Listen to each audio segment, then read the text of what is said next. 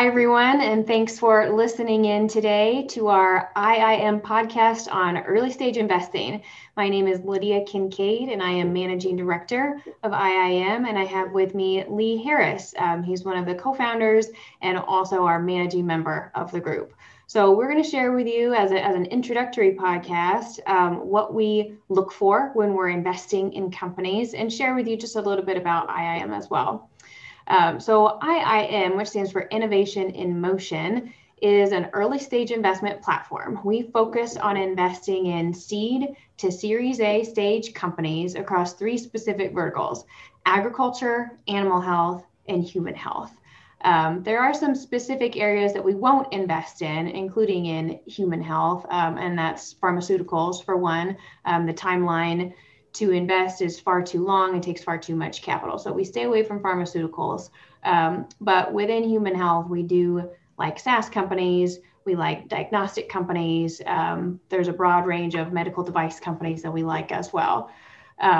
So speaking a little bit more to our investment thesis, we are geographically agnostic. So we invest throughout the United States. We even have a portfolio company in Canada.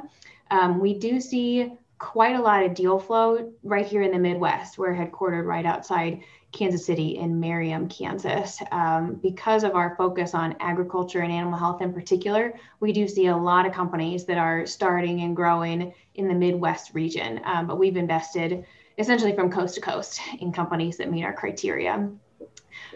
Since we launched in these verticals in 2015, we have made 19 investments across 13 different portfolio companies. As of today, all of our portfolio companies are still active and growing rapidly.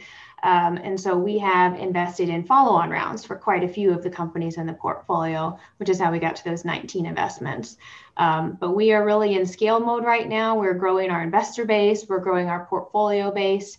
And we're excited about next steps for iiM. But getting to the topic of the day, what we really look for when making an investment, I'd like to turn it over to Lee for a few minutes to talk about some of the most compelling topics that he looks for and the criteria that he is really either impressed by or not so impressed by when we're considering companies to invest in. Thanks, Lydia. I would tell you there are a number, as you might imagine. And in no particular order, we have certainly something that's called the TAM, T-A-M, or total addressable market in industry parlance. And one of the things we're looking for is that a large enough addressable market. There's some really great ideas out there, but they're just so narrow that we wonder how a company will really capitalize on that addressable market. So is it too broadly defined? That's the other side of a TAM. We have people that'll come and tell us that the market's $1 trillion total addressable market, and that's a little too broad because there aren't that many markets, certainly in the verticals in which we operate, that could be that large. And then certainly we are interested to see if the company is realistic about how much of the market it can capture. I remember a pitch a couple of years ago from, I think it was an ag company that thought they could penetrate 30 to 40% of the market, which just was not realistic. So total addressable market is certainly something that's important to us. Also, is the company in a business where it can develop what Warren Buffett calls a moat, M-O-A-T. This is like the moat around a medieval castle. And the wider the moat, the tougher it is for a competitor to make inroads. That moat constitutes the differentiating factors that make the company unique. Often the space in which a company operates is crowded, and we need to see how the company's products and services are going to stand out from the crowd. It's probably one of the most critical factors that we look at in our evaluation, that differentiation and competitive advantage. Also, the team is really, really important to us. We like to see a team that includes at least a couple of founders. Single founder companies can be successful, but having two or more founders serves to better refine ideas because there's usually a healthy dialogue between those founders. If it's just a single founder, we're banking on one individual's ideas and Maybe there aren't others on the team that are willing to challenge those ideas and whether or not they're going in the right direction. Usually, though, when you have two founders or three founders, there's that dialogue that I mentioned that permits perhaps some guardrails to be established. And we don't have that company driving off into the cornfield, as we say here in the Midwest. They kind of stay on the highway. Obviously, we want to see members of the team with domain expertise. That's important to us as well, that they know what they're doing in the space. And it's helpful if team members have experience with previous early stage companies. That's a big plus for us.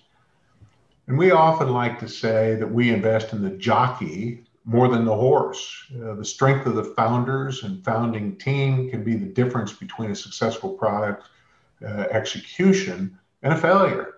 And it really is all about execution. We've seen great ideas with mediocre founders, and we know that those aren't going to succeed. But frankly, it's when that flips and you have a terrific founder or founding team, an idea that may not be as wonderful as we would like to see, the team has the desire and the ability to pivot. Pivot's another interesting function in our business. You start down one path and you end up on another because you developed enough information that shows that the path you were on could be improved if you went a little different direction. And that's all about the founders and the founding team and the willingness not to just persevere. Perseverance is important, but if they persevere and just keep doing the same thing over and over and they're not excelling, then you have a lot of companies that crash and burn that way. Traction is another thought that comes to mind. We typically like to see companies that not only have a product, but have achieved some level of progress toward finding what we call product market fit. Monthly and annual recurring revenue that's on the upswing is a good indication of traction. We're also looking for companies that have a scalable business model. We've seen several companies in the past year that have an interesting thesis, but just simply don't appear to be scalable to the point that it makes sense for us to invest.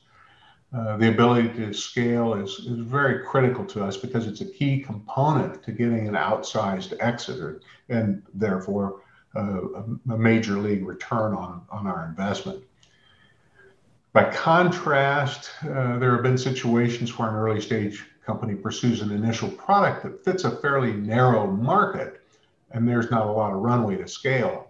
But the business plan it takes the technology or foundational elements from that initial product and applies it to other products that do provide the opportunity to scale. And we've seen that happen. The founders will come in, they'll make their pitch. They say, we're looking at this very narrow application for our product. But the beauty of it is that we can then apply the same technology, the same, as I said before, foundational elements across multiple products, and we like that.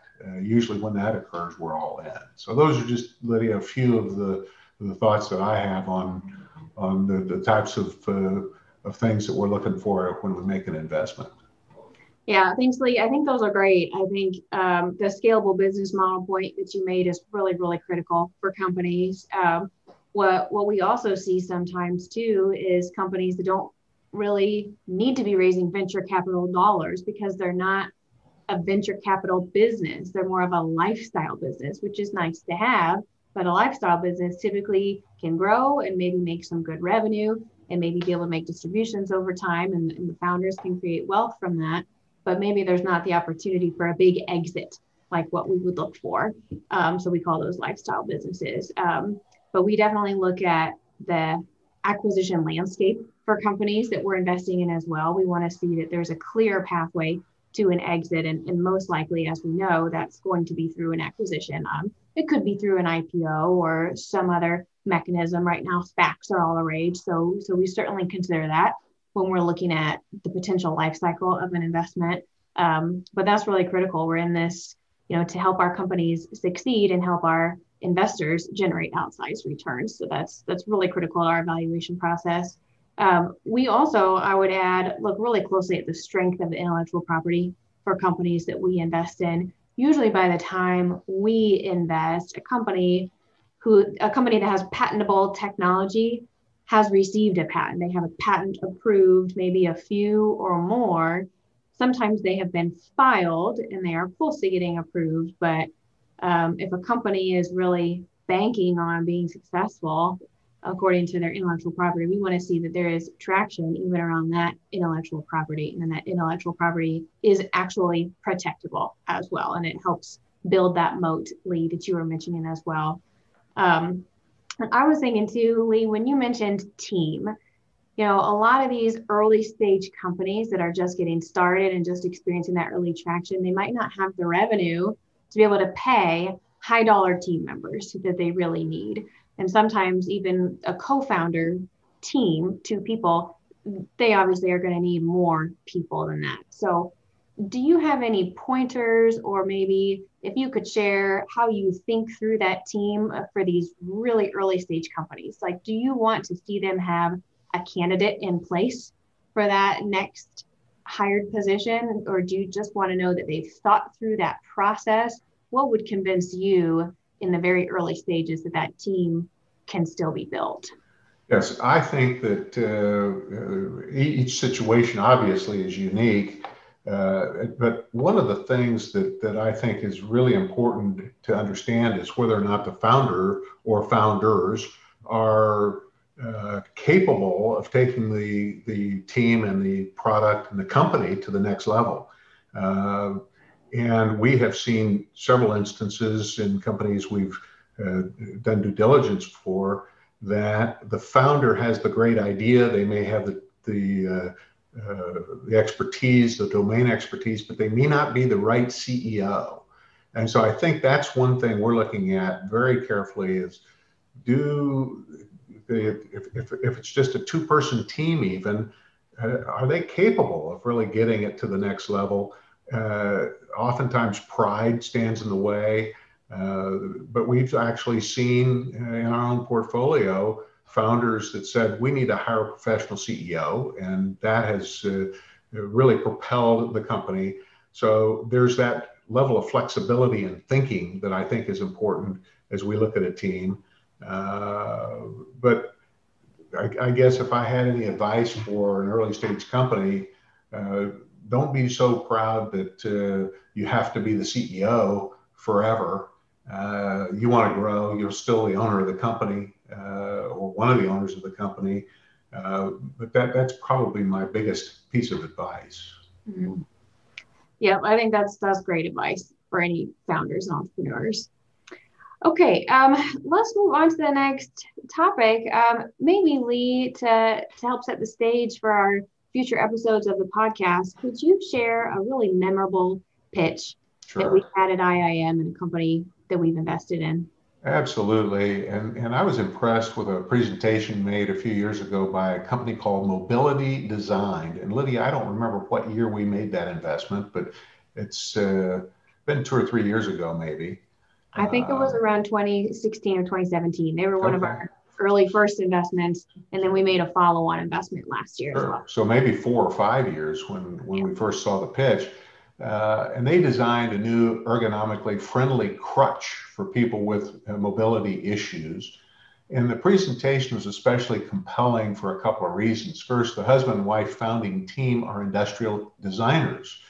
And so that was certainly interesting. They could answer some of the technical questions, but what really was inspirational to me was they were inspired to create a new solution for his father, who was an amputee.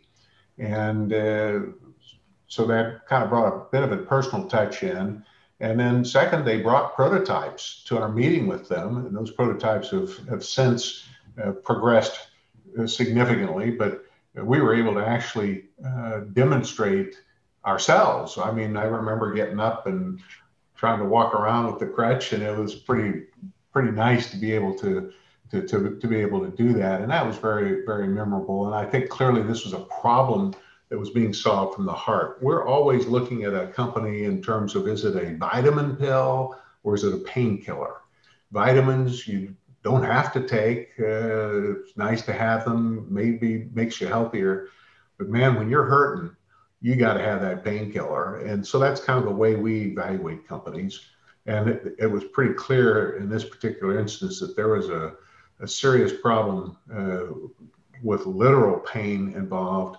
And they worked from the heart and solved this particular problem in a pretty grand fashion. So that's probably one of the most memorable pitches that I think I've ever seen.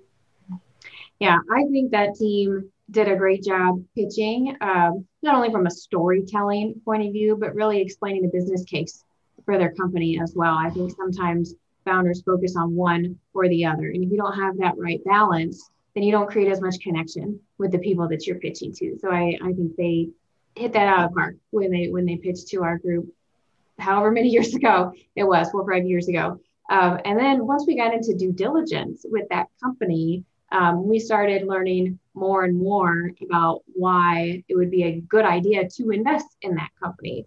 The market might not sound that appealing because the standard old crutch made of wood has been around for, I don't know, 100 years and it's not that complicated, right? People use it for 6 weeks, then they're done with it and it costs $25 at most. But actually, there are a lot of people in the US and globally living with permanent mobility issues, which is really who their product was designed for. As part of their product landscape, they had included a lower cost, more temporary product for users, but that wasn't their initial prototype. That was something that they do offer now, but this is now several years later. So again, back to due diligence, we learned even more about the market opportunity, about the lack of options for people who were permanently disabled.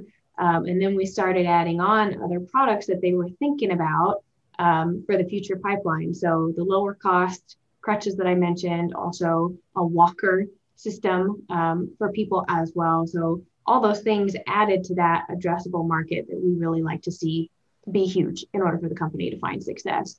And that company has really impressed me and our investors with their tenacity, with their ability to be resilient. I mean, Lee spoke about some of these characteristics when we're looking at the team, and that's something we try to understand and get a feel for in the pitch and in the due diligence process, but they have really proven that in their work. They've overcome some pretty big hurdles. They're experiencing great traction right now, generating revenue. They've got several products out on the market. They're talking with some big strategics right now. So that has been a really fun one to be a part of. And like I said, we've invested twice. So that's been a fun one to follow. And Lee mentioned as well, sometimes founding teams hire a CEO, and that's exactly what they did. The founders hired a CEO once they started reaching that critical growth phase that they knew they needed somebody with a little bit more experience, but they have stayed on board as the co-founders and still part of the top level executive team in the company. So they've really got to shine in their particular roles as the company grows. Well, and I would also tag along on that. As industrial designers, the product that they have today, or products they have today, are light years ahead of and better than what they started with. And had they chosen not to stay in the role that suits them best, which is the product design, I don't think that they would be making the kind of headway that they've been able to make. So, right.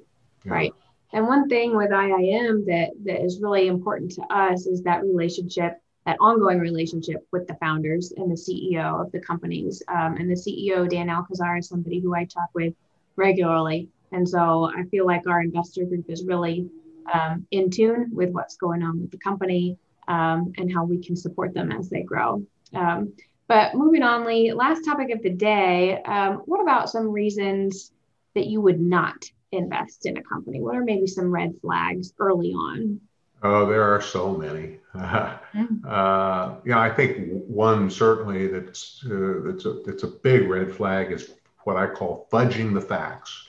And this is where early stage company founders may have a tendency to want to puff numbers, number of paying customers, revenues, or they may want to talk about it. Other investors that, in fact, I've seen situations where they do a name drop with maybe a higher profile investor, but that investor really isn't in the company yet, may never come into the company. But I think that that's a big deal. If I were going to give a founder a piece of advice, to always remember, it's stay on the straight and narrow, tell it like it is, don't fudge, don't puff. It's not necessary. And anybody that's doing the kind of due diligence we do is going to find that out anyway. We've had situations where founders wanted to pay themselves from funds raised out of the money that we invest and the money other investors are contributing. And at the early stage, that is not a good thing. You don't take money out.